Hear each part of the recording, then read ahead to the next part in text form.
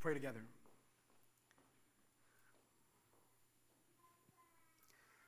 Our Lord, we really are grateful for this morning that you've given us.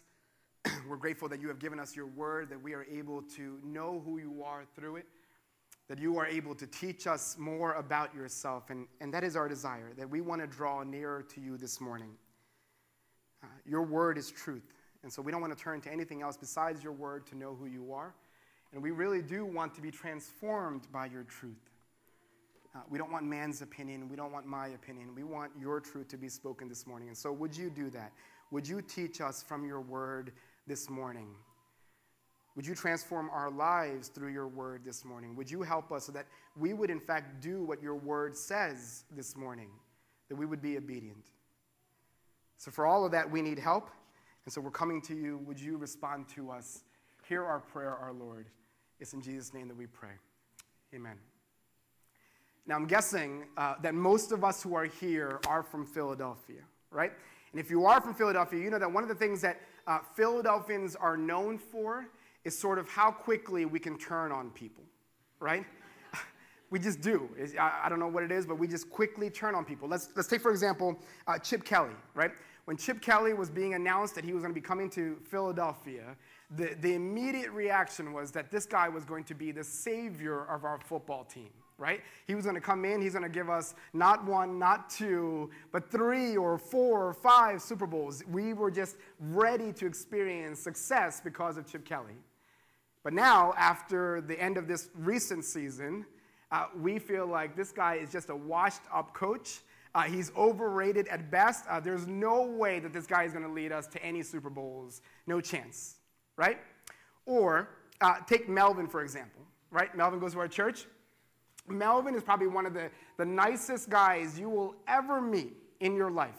Really, I really mean that. He's probably one of the nicest guys you will ever meet. That is until I found out that he's from Dallas. And now I can't stand him. I can't stand that guy. But it's sort of just how we operate as Philadelphians, right? It's sort of ingrained into us. We live by this mindset. I love you until you wrong me, right? And it affects sort of every single aspect of our life, just how it is that we live. Let me give you a personal example. So about a month ago, I went home one day after church, and I was coming home, and I walk into the house. And so I see the children, I greet the children, and I walk into the family room. And when I walk into the family room, there on the couch was a pile of laundry, okay? A pile of laundry that was not done or not folded the way that it was supposed to be, right? So the moment that I saw that pile of laundry, I got angry, right? I mean, I really got angry. I mean, but, you know, I'm a good guy. So I'm not yelling, I'm not screaming. I'm just sort of walking around angry, right? I'm sort of silently seething on the inside. And so the entire night, I'm just quiet. Now, if you know me, you know that I can talk, right? I'm a talker, but that entire night, I haven't said a single thing to Sharon because I'm just angry about what she has done because of all this unfolded laundry on the couch, right? I mean, I was so heated that later on that week, I would go to Soul Care. Soul Care is where we meet with men meet with men, and women meet with women. So I went to Soul Care that week, and I was just venting, right? Telling them how Sharon had wronged me by what she had done. I mean, sure, right? She is taking care of 2 kids and has a job and goes grocery shopping and provides for our family by cleaning up and doing all sorts of stuff. But those clothes, right? Why didn't she fold those clothes? I don't get it. And I was angry. I mean, it's comical now, but I was dead serious then. Unfolded clothes made me feel differently about my wife. It made me turn on her. It really did. It affected the way that I saw her. But you see, I think this is the thing. I don't think it's just me. I don't even think it's just Philadelphians. I think this is sort of the mantra that the entire world sort of lives by. Let me give you an example. I want you to hear a quote from Oprah, okay? This is what she says. She says, "People who love you don't treat you badly. Love doesn't hurt, and if it does, something's wrong. Love is supposed to feel good." Now, everything in me wants to kind of shake Oprah and say, come on, you're ridiculous, right? You don't really believe that. That's not how love works. But you see, if I were to be honest, I think that's exactly how I see love at times. You see, I'll love as long as everything is perfect and as long as you perfectly love me. But the moment that things become difficult, all bets are off, right? That's sort of how we live. That's the mantra that we live by. Well, you see, we're sort of in our 4th week right now of studying through the book of Ruth. And you see, some people describe Ruth as being one of the greatest love stories that has ever been told. And I think it is, but maybe not in the way that you and I really imagine. Because you see, we live in this world of Disney, right? We live in the world of Disney. And so in our minds, a great love story is one that's filled with all sorts of optimism and great plots and amazing endings. But I think that's why they're called fairy tales, right? Because you and I know that life really doesn't work that way, right? I mean, think back to Oprah's quote for a second. People who love you don't treat you badly. Is that right? I mean, consider for 1 second just all the people that are in your life, right? All the people that mean anything to you, right? Have some sort of relationship. I mean, is there one person that you can think of that hasn't hurt you in some way at some point in your life? Is there any relationship where it's just been absolutely easy for you to be able to love that person at all times? I mean, I don't care if you're talking about your sister or your BFF or your spouse or even your dog, right? Any meaningful relationship is going to be hard, and it's going to be messy, and it's going to be guaranteed to be that way. So I think if you're only looking for a relationship where someone won't hurt you or it doesn't cost you anything to love that person, I think maybe your best bet is to find Oprah and to become friends with her, right? Because I just don't know where else you're going to be able to find someone like that. But you see, for the rest of us, I think that we're in need of a better game plan, right? Some way for us to know what it looks like for us to love one another in this messy, imperfect world that we live in. And you see, that's why I'm grateful for this book of Ruth. Because you see, tucked into this book, right, is actually a single word that describes the very thing that we're looking for. It's sort of tucked away that you're not able to find it easily. It's actually a word that's described over 246 times in the Old Testament. It's used so many times in the Old Testament. In fact, a biblical scholar, a linguist, once said this about the word. He said, it is one of the most important words in the vocabulary of the Old Testament, and that the entire history of God's love for Israel can be summarized into one word. Hear that for a second, right? One word could describe to us the way in which God loves his people. I mean, that's a serious word. And so what I think is that it wouldn't be an overstatement if I were to say that if we were able to spend some time understanding this word, unpacking this word, even trying to live by this word, that it could radically transform the relationships that we have with one another on this earth. And so here goes, okay? Are you ready? The word is found 3 times in the book of Ruth. Okay, so let's hear the first occurrence. This is what it says. But Naomi said to her 2 daughters-in-law, go return each of you to her mother's house. May the Lord deal kindly with you as you have dealt with the dead and with me. Did you catch that? Did you hear the word? Okay, let's try it again. Okay, let's skip that one. We'll go to the second one, okay? This is chapter 2, verse 20. It says, and Naomi said to her daughter-in-law, may he be blessed by the Lord, whose kindness has not forsaken the living or the dead. You see it now? Do you even have a clue what I'm talking about, what the word is? Okay, how about we'll try it one more time. Okay, this is the last occurrence. This is chapter 3, verse 10. Okay? It says, and he said, may you be blessed by the Lord, my daughter. You have made this last kindness greater than the first, in that you have not gone after young men, whether poor or rich. Did you figure it out, what the word is that we're talking about here? It's the word kind, or kindly, or kindness. Now be honest with me for a second, right? Is that a bit underwhelming? Right? I imagine that you were probably expecting something much more grand to be up on that screen, right? Something that would be much more profound. Because hopefully what we're saying this morning is not that real love in a messy world would just mean that we have to be kind to one another, right? That's not what we're concluding this morning, because even Blockbuster could have told us that, right? They've been telling us that for years. What have they been saying? Be kind, rewind, right? If you don't know that joke, maybe you're too young, that's why. So, but obviously, the Bible must have something better to say than just that, right? Because I think what we're facing here is sort of a problem of just being lost in translation. You see, the word that's being used here in the Hebrew is actually the word Hesed, right? And see, Hesed is a Hebrew word that is so nuanced that we often face this problem of being able to translate it properly into English. And so translators, when they do translate into the various versions, they use all sorts of words to try to describe what Hesed actually means. And so they'll say things like, Hesed means kindness, or that it means faithfulness, or that it means loyalty, or loving kindness, or love, or mercy, all sorts of words. And the thing is, Hesed does mean each one of those words, but none of those words sort of individually explain to us fully what Hesed means. And so no matter how much we try to translate that word back into the English, we sort of fail to fully communicate what is really being said. In fact, it's one of those words where I think it might be easier for us to be able to demonstrate what Hesed actually looks like than to try to explain what Hesed looks like using words. Does that make sense? The point is that we want to try to explain what it's actually looking like when it's lived out than trying to explain it using words. And so that's why I think that this book of Ruth is actually very helpful for us.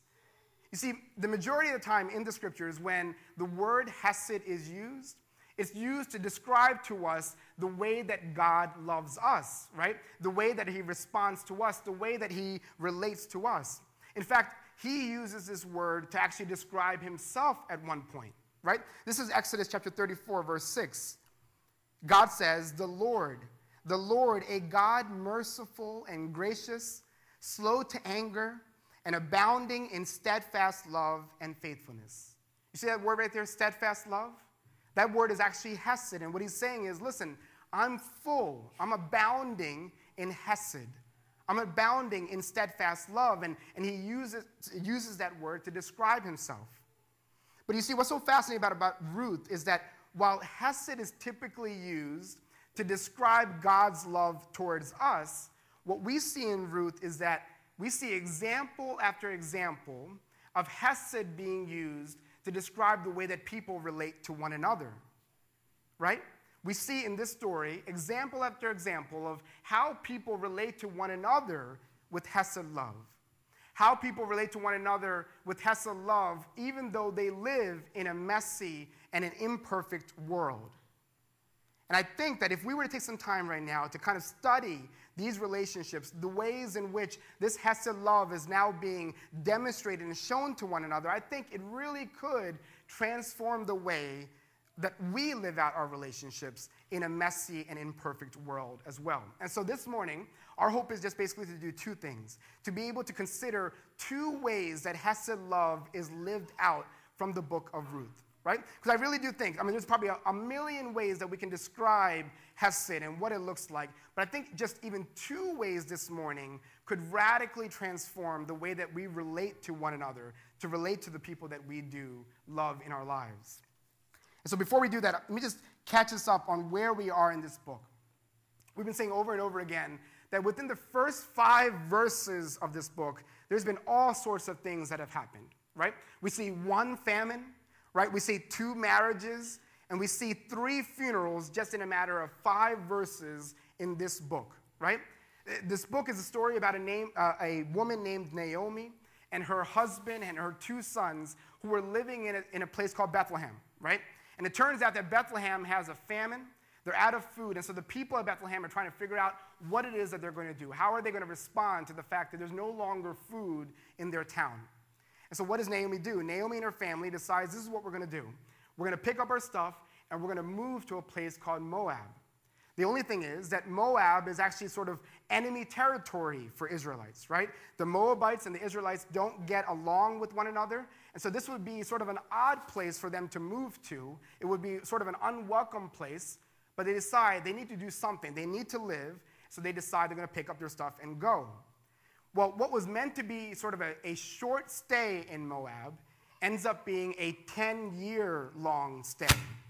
And during those 10 years, what we see is that Naomi's little boys grow up, and they take Moabite women to become their wives, right? Moabite women become their wives. And then in these 5 verses, what we see is that all of a sudden, all of the men in Naomi's life die, right?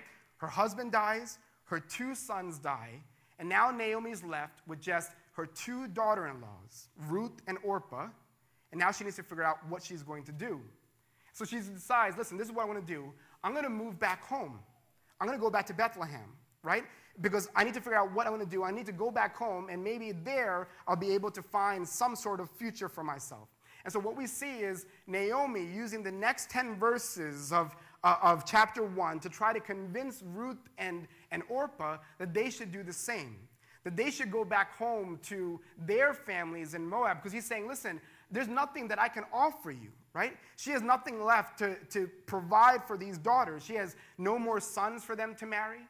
She has no wealth or security. She has no future to give them. She's saying, listen, essentially my life is over, so I want to do whatever I can to help save yours. I think the best thing for you to do is to go back to Moab and to go back to your families. And you see, this is where we get our opportunity to see the first example of what Hesed love looks like. Because you see, one of her daughter-in-laws, Orpah, decides, she listens to what Naomi has to say, and she decides, listen, I'm going to go ahead and go back. As hard as that decision was, and as much as she wanted to stay, she thought about it and she said, you know what, there might be some truth to what you're saying. It might be best for me to go back to my family back in Moab. And so she goes. But you see, Hesed love is found in the response that Ruth gives to Naomi's request. Listen to what she says. But Ruth said, do not urge me to leave you or to return from following you. For where you go, I will go, and where you lodge, I will lodge. Your people shall be my people, and your God, my God. Where you die, I will die, and there will I be buried. May the Lord do so to me, and more also, if anything but death parts me from you. You know, we hear that portion of Scripture, and usually we hear it as sort of this poetic statement, right? And so we do all sorts of things with it. We do recite it at weddings, and we make trinkets out of it, mugs and T-shirts. We'll kind of feature it as a poetic thing that came out of Ruth's mouth. But you see, if we were to take a moment, just kind of consider what Ruth is actually saying here, we would see that what she is actually doing is giving herself a death sentence. You see, Ruth and Naomi have spent the last 10 years or so of their lives together, right? And so they really have developed a real relationship with one another. Ruth really does see Naomi as her mom, and Naomi really does see Ruth as one of her daughters. But you see, in this moment, right, in this time of need, there would be so much at stake if Ruth decides to go to Bethlehem with Naomi. I mean, at this point, everything about her life would be put on the table, right? Her lifelong relationships, the people that she knows and know her and she's grown to love. Her family, the people who have raised her and supported her all throughout her life. She's giving away essentially any future of being able to find a husband or to have children. She's giving away the comfort and the familiarity of being in your own hometown where people know and accept you, right? Pretty much her entire future is being put on the table by this decision that she's making. You see, one scholar says it well. This is what he says. He says, Ruth took on the uncertain future of clinging to a bitter widow in a land where she knew no one, enjoyed few legal rights, and given the traditional Moabite-Israelite rivalry, faced possible ethnic prejudice. She gave up marriage to a man to devote herself to an old woman in a world dominated by men. Now, that's not nearly as poetic, right? Could you imagine reciting that at your wedding, right? What that would look like? But you see, that's what Ruth was doing. And when we consider Ruth's response, it helps us to see the nature of Hesed love.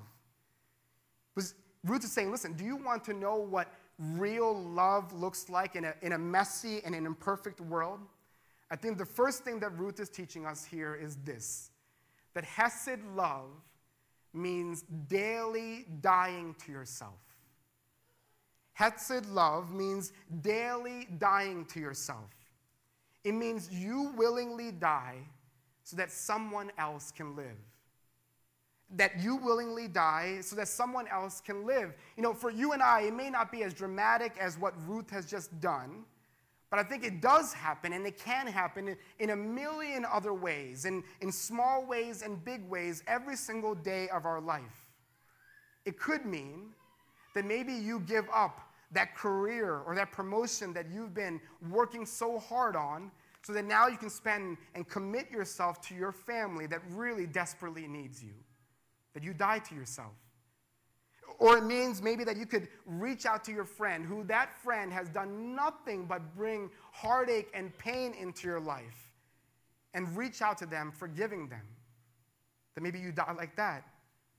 It means maybe that you could maybe take the last nickel out of your savings account, right? And you give it to somebody who is struggling to be able to pay their bills so that they could keep the lights on even if you have nothing in your savings. Maybe you die like that. Or maybe it means that you could find time to tutor at North Hills even though you know that your plate is absolutely full. That it might mean that you got to take some things off of your plate so that you can start doing this so that someone else could be benefited by your work. Or it could mean that maybe you invite your neighbor over.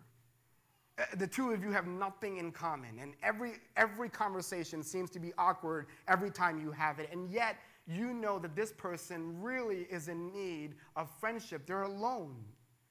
And so maybe you die in that way. You see, Hesed love means dying, being willing to die so that someone else can live. And the reason why you do that is because you consider someone else as being greater than yourself. And the reason why you do that is because you see their needs as being more important than your own needs. Right? You see, Hesed love will require you to die. It will require you to die. 1,000 deaths you will die. Almost every single day you will die. And here's the thing, right? No matter how big or how small your last death was, there will always be another opportunity for you to die. Because as long as we live in a messy and an imperfect world, there will always be a need for death. And that was even true for Ruth. Take a look, right? This is chapter 1, verses 19 to 21. It says, "So the two of them went on until they came to Bethlehem. And when they came to Bethlehem, the whole town was stirred because of them. And the woman said, 'Is this Naomi?' She said to them, 'Don't call me Naomi. Call me Mara. For the Almighty has dealt very bitterly with me. I went away full, and the Lord has brought me back empty.'" The Lord has brought me back empty. Consider that for a moment, okay? Ruth packs up her stuff, right? Makes the biggest sacrifice of her life. They travel some 50 miles between Moab and Bethlehem on feet, right? To go into a land where Ruth will absolutely be an outsider. And when they enter into Bethlehem, right, Naomi sees some of her old friends, and listen to what she says. She says, "I went away full, and the Lord has brought me back empty." Could you imagine for a moment what it would look like to be Ruth at that moment? Right? Ruth just put herself on death row. There probably isn't one more example of a sacrifice that she could make than all the things that she has done already. And now she's standing side by side with her mother-in-law, Naomi, with calloused feet and in enemy territory, with people glancing at her, wondering what she's doing in our neck of the woods. And some of the first words that comes out of Naomi's mouth is, "I came back empty. I have nothing." What would it look like for you to be Ruth in that moment? I imagine you're thinking, are you kidding me? Right? What am I, like chopped liver? Right? what do you mean you came back empty? Right? Do you remember all the things that I gave up to come and to be with you? Do you not see me standing here right next to you? How is it that you're calling yourself empty? But you see, what we see here is not Ruth getting even, or not Ruth demanding that she be appreciated. Rather, Ruth decides to die. She did it before, and she knows she'll have to do it again, because that's what Hesed love is all about. It's a daily death, right? In big ways and in small ways. It's going to be death to pride, and death to comfort, and death to security, and death to preferences. Because what? Because you see someone else as being greater than yourself. And you see their needs as being more important than your own needs. And so you're willing to die. And so the first thing we need to know about Hesed love is that Hesed love means dying daily to yourself. Let's keep on reading. It says, now Naomi had a relative of her husband's, a worthy man of the clan of Elimelech, whose name was Boaz. And Ruth the Moabite said to Naomi, let me go to the field and glean among the ears of grain after him, in whose sight I shall find favor. And she said to her, go, my daughter. So she set out and went out and gleaned in the field and after the reapers. And she happened to come to the part of the field belonging to Boaz, who was of the clan of Elimelech.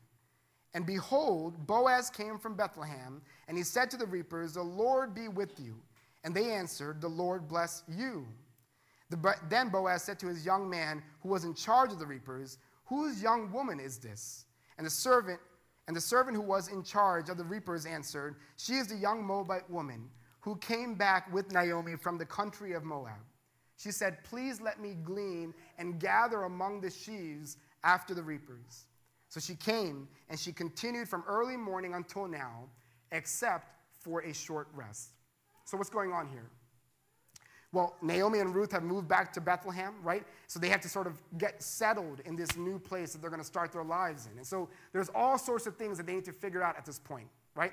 Where are they going to live, and how are they going to provide for themselves, and how are they going to stay safe as two single women in this town, right? All sorts of things. And so Ruth doesn't waste any time. She decides that she's going to go out and do what it takes to provide for this couple, for this family, right? So what she does is she sets out to go into a field where she can gather some food for the both of them. And you see, God has sort of always had a special heart for widows, right? For women just like Ruth and Naomi. And so years ago, God made a law instructing the Israelites on how they should deal with their fields. He said this, he said, listen, if you own a field, when it's time to harvest that field, what you're supposed to do is you're supposed to glean right up until the perimeter of that field, but leave the perimeter untouched, right? You're supposed to sort of glean right up unto the edge, but leave a portion of that field untouched. Why? For people like widows who are in need of food. God is saying, listen, you have a lot, set apart a portion for those who are in need. Right? It was sort of like an ancient form of food stamps, right? It was seeing God seeing people's need and providing for those people through this field. Well, I think Ruth must have known all about this, right? Because she goes out and she finds a field, and she goes right up to the person who's in charge. And she starts telling them her story, and she tells them that she's here with Naomi. And so she asks for permission to begin gleaning and gathering. And so they're okay with it. They give her permission to do that, right? And so she gets to work. Now, it's important for us to remember that, or to see that this work of reaping by hand is actually really difficult work, right? Traditionally, it's kind of divided up by genders. It takes a team of people to do it. And so what you'll see usually is the men sort of crouch down onto the floor, and they'll be there with this stone sickle, and they'll start chipping away at the wheat.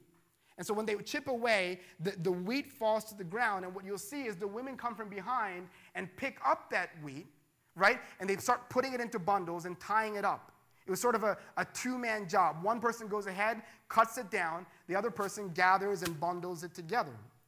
But what we see here in Ruth's case is that she is doing both, right? She's the one that's cutting, she's the one that's gathering and tying together, And she's out in the hot sun, crouching and collecting and tying bundles together. And she's been doing this since the break of dawn. Now, a quick tangent, right? In case you may have missed this. You see, right here, Ruth demonstrates one more time this idea of dying to yourself, right? I mean, after that hurtful comment of being empty that she just communicated to her friends, after Naomi says this, Ruth could have responded by being a little bit passive-aggressive, right? Right? She could have been like, empty, right? Well, let's see, it's your stomach that's going to be empty for the next couple of days, right? Because I'm not going to go out and get food. I don't know who is, but I'm not. She could have definitely responded just passive-aggressively. But you see, there's none of that, right? Even after a hurtful comment like that, she goes out and she works hard and she labors for Naomi's good, right? She does this work unthanked and all by herself. You notice Naomi's not by her side. She's doing this on her own.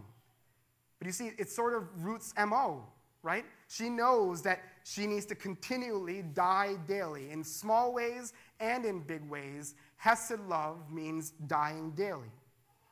But you see, this is where sort of the story begins to take a shift, right? Because in a moment, what we'll see here is Ruth goes from being the dispenser of Hesed love to now being the recipient of it.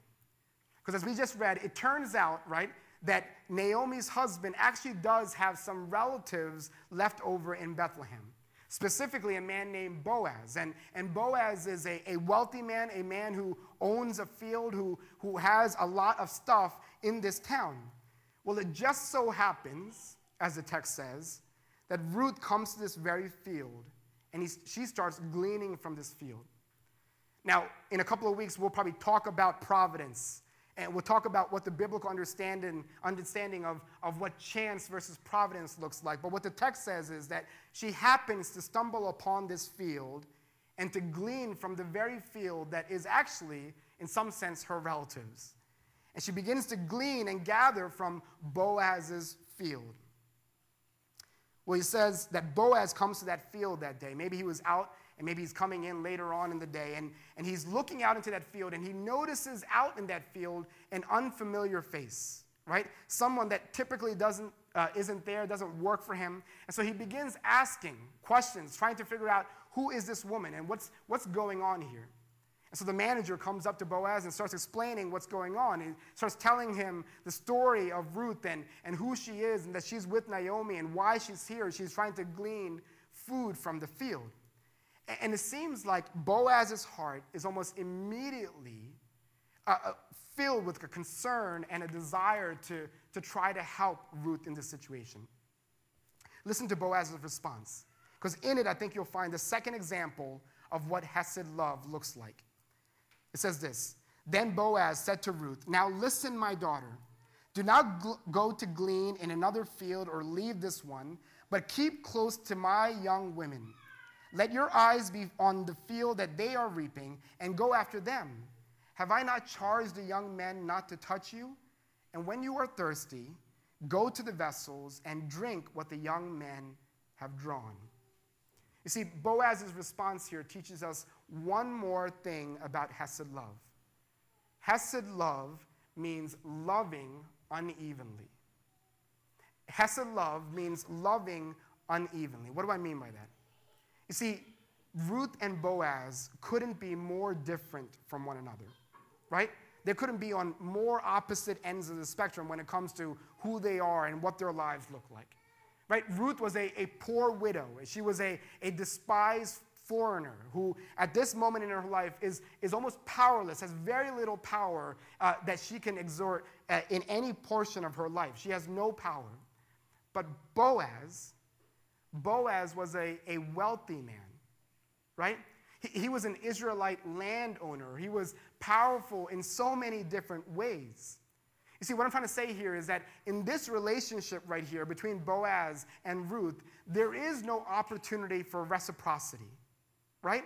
There is no opportunity because there was nothing that Ruth had that Boaz was in need of, and there was nothing that Boaz could offer that Ruth wouldn't need, right? There was no reciprocity here. This was going to be an uneven relationship right from the start. Now, I need you to hear this, right? It's important to notice here that what we're seeing right here in this passage is not Boaz trying to kick game to Ruth, right? He's not trying to hit on Ruth. He's not trying to romance her or to show off what he has or the things that he owns or the power that he has. That's not what we're seeing here. And we know that because later on in chapter 3, we see Boaz treating Ruth with the utmost honor, right? In what could have been a real intimate moment, what could have been potentially even a sexual moment there between them, he instead of taking advantage of her, he responds by treating her with honor and with dignity. Or the fact that even later on, when Ruth expresses her desire for Boaz, right, he doesn't immediately give in. Instead, he wants to make sure that he's maintaining integrity in this relationship and that he's fulfilling this relationship based on the rules that are established. And so we see a couple of opportunities where he's not trying to take advantage of this woman, not trying to have his way with her, not trying to simply impress her and woo her, but he really does see a need. And you see, this really helps us to see that this is a demonstration of Hesed love. You see, Boaz decides to show Ruth love, expecting nothing in return. Or maybe I should say, Boaz decides to show Ruth love while knowing that there isn't anything that she actually could do in return. And here's the amazing part, right? He still decides that he's going to break the bank for her. Let's look at how. The first thing he says is, he says to Ruth, "Listen, my daughter, do not go and glean in another field or leave this one." Do not go and glean in another field or leave this one. What does that mean? You see, when you're a widow and you're trying to go to these perimeters of these fields to try to find food, you would often have to go from field to field trying to find the food that you need. Because sometimes you go to a field and maybe somebody's already been there, right? And so there's another field that you need to go and try to find. Or maybe sometimes you go to a field and there's a lot of people there already and you know that you can't really fit in and get what you need from that field. And so you travel from field to field trying to find what you need. But what does Boaz say? He says, "Listen, you don't need to go to any other field. You stay right here. You will get what you need." In fact, he says, "But keep close to my young women." What does that mean? He says, listen, when you come to this field, you don't come to this field as a widow, right? You come to this field as one of my maidservants. What does that mean? He's saying, listen, when you come to this field, you don't have to just stay outside in the perimeter. Come inside. Glean as everyone else is gleaning, right? You're not just limited to what you find outside in the perimeter. You have every opportunity to get what you need at this moment. He's even elevating her role, right? He's saying, when you come here, I'm not even going to see you as a widow. I'm going to see you as a maidservant, right? I'm going to elevate your role, give you even an opportunity to function in a particular way that otherwise you wouldn't be able to. And then he says this. He says, "Let your eyes be on the field that they are reaping and go after them." What does he mean by that? What did we say before? We said Ruth, what does she need to do? She needs to kind of function in both roles, right? She would need to play the role of the man and the woman. But right now he's saying, let your eyes be on the field that they are reaping and go after them. So he's saying, listen, go and be like the other women, right? Let the men cut for you and you gather for yourself what it is that you need. He is lightening her load. And then he also says, have I not charged the young men not to touch you? Not only does he provide her with everything that she needs, he's also providing her with safety, right? She's a widow. She's single in this field with a bunch of men. And he's saying, I've told them already, you can't touch her. You leave her alone. He's providing her with safety.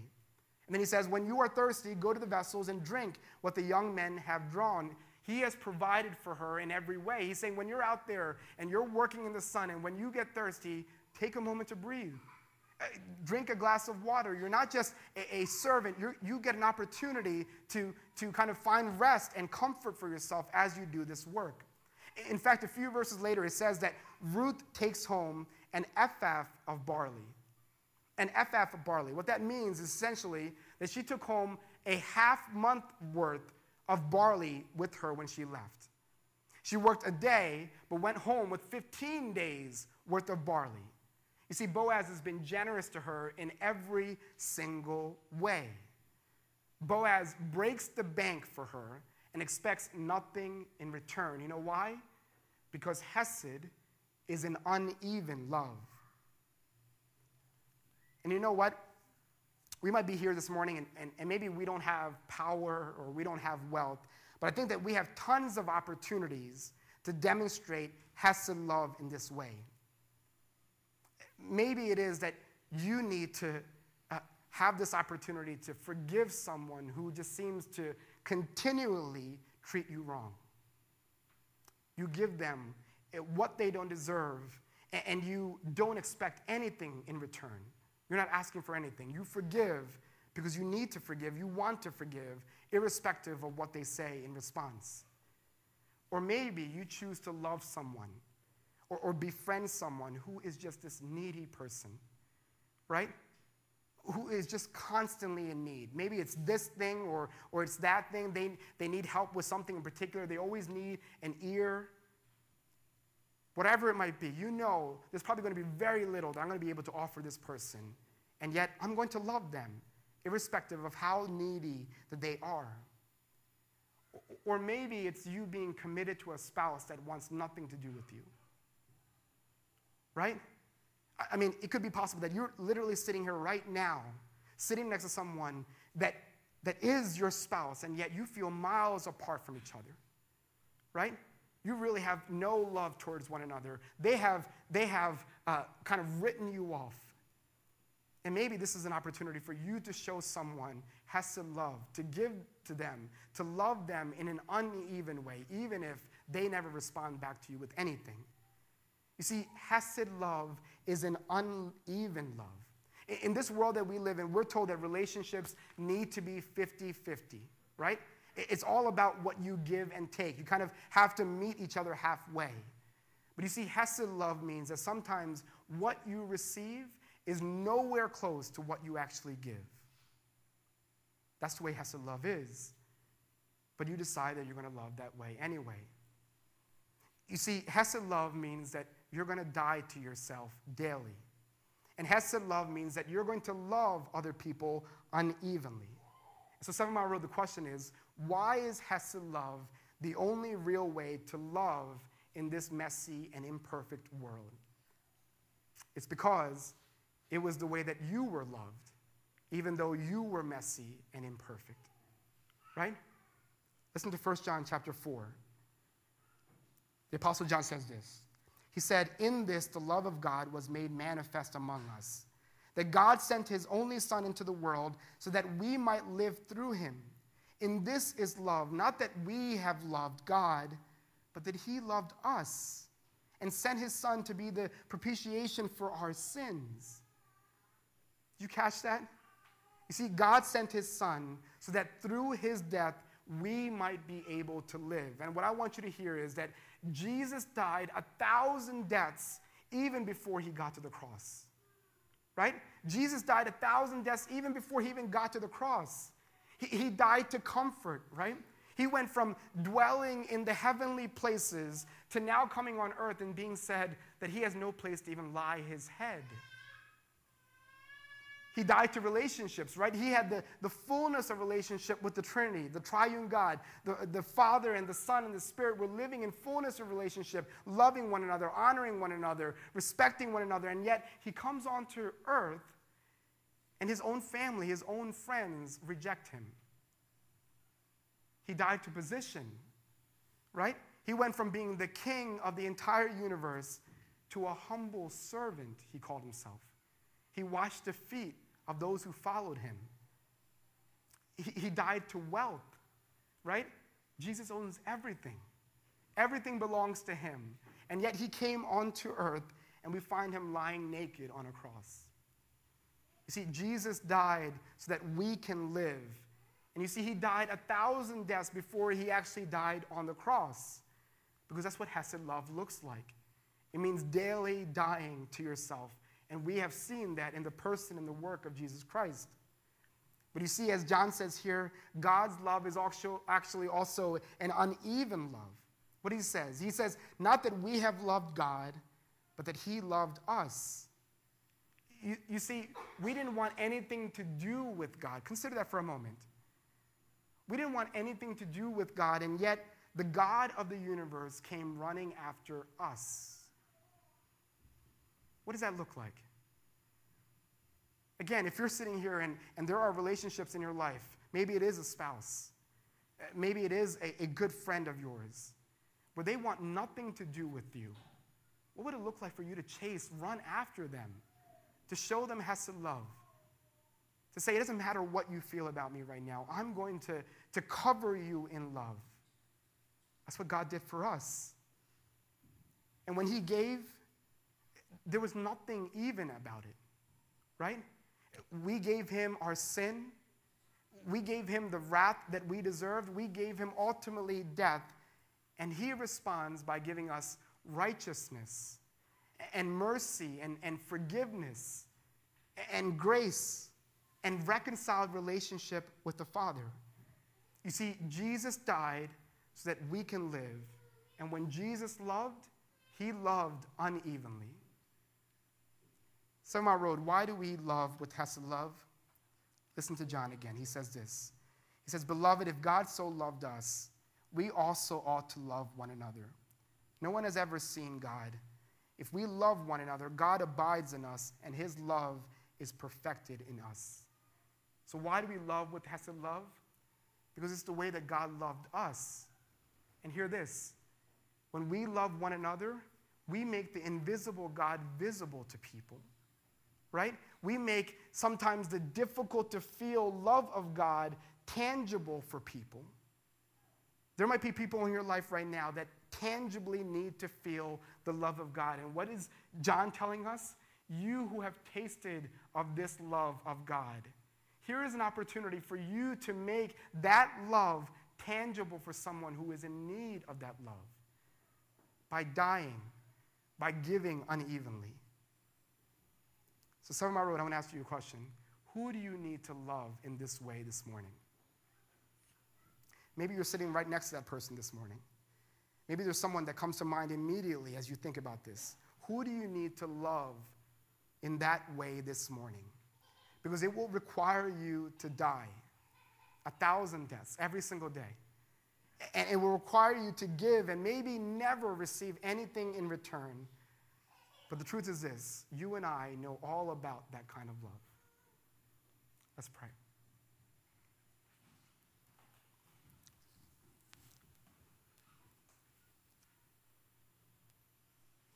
Father, it is true. How can we put into words what your love looks like? What language could we possibly translate this into where we could encompass all that you have done for us? All that you are, the extent of the love that you have for us. What word could we possibly use to explain any of that? And yet, we're grateful that it is true, that you really have loved us, that we have seen your love for us through your Son, and that by your grace, we have been able to experience that love even through the people that sit around us as well. They have made visible the invisible God through the way that they love. And so, Father, I pray that even as we sit here this morning, would you bring to mind, even move us to action so that we would actually love those who are undeserving. That we would actually love in a way that is uneven, not expecting anything in return. And that the reason why we do any of that is because it has been done to us. That Jesus, you died 1,000 deaths, and then you ultimately died so that we can live. And Jesus, you gave unevenly to us. We have not offered you anything, and yet you give, and you give again. And so I pray, Lord, would you bring to mind this morning who it is that we can love in this way? And would you move us so that we would actually love in the way that you have loved us? Please help us. Please help us so that we don't walk away simply hearing your word and not doing anything and so deceiving ourselves, but rather move us to action. Help us to Hesed love this day, even on this day. It's in Jesus' name that we pray. Amen.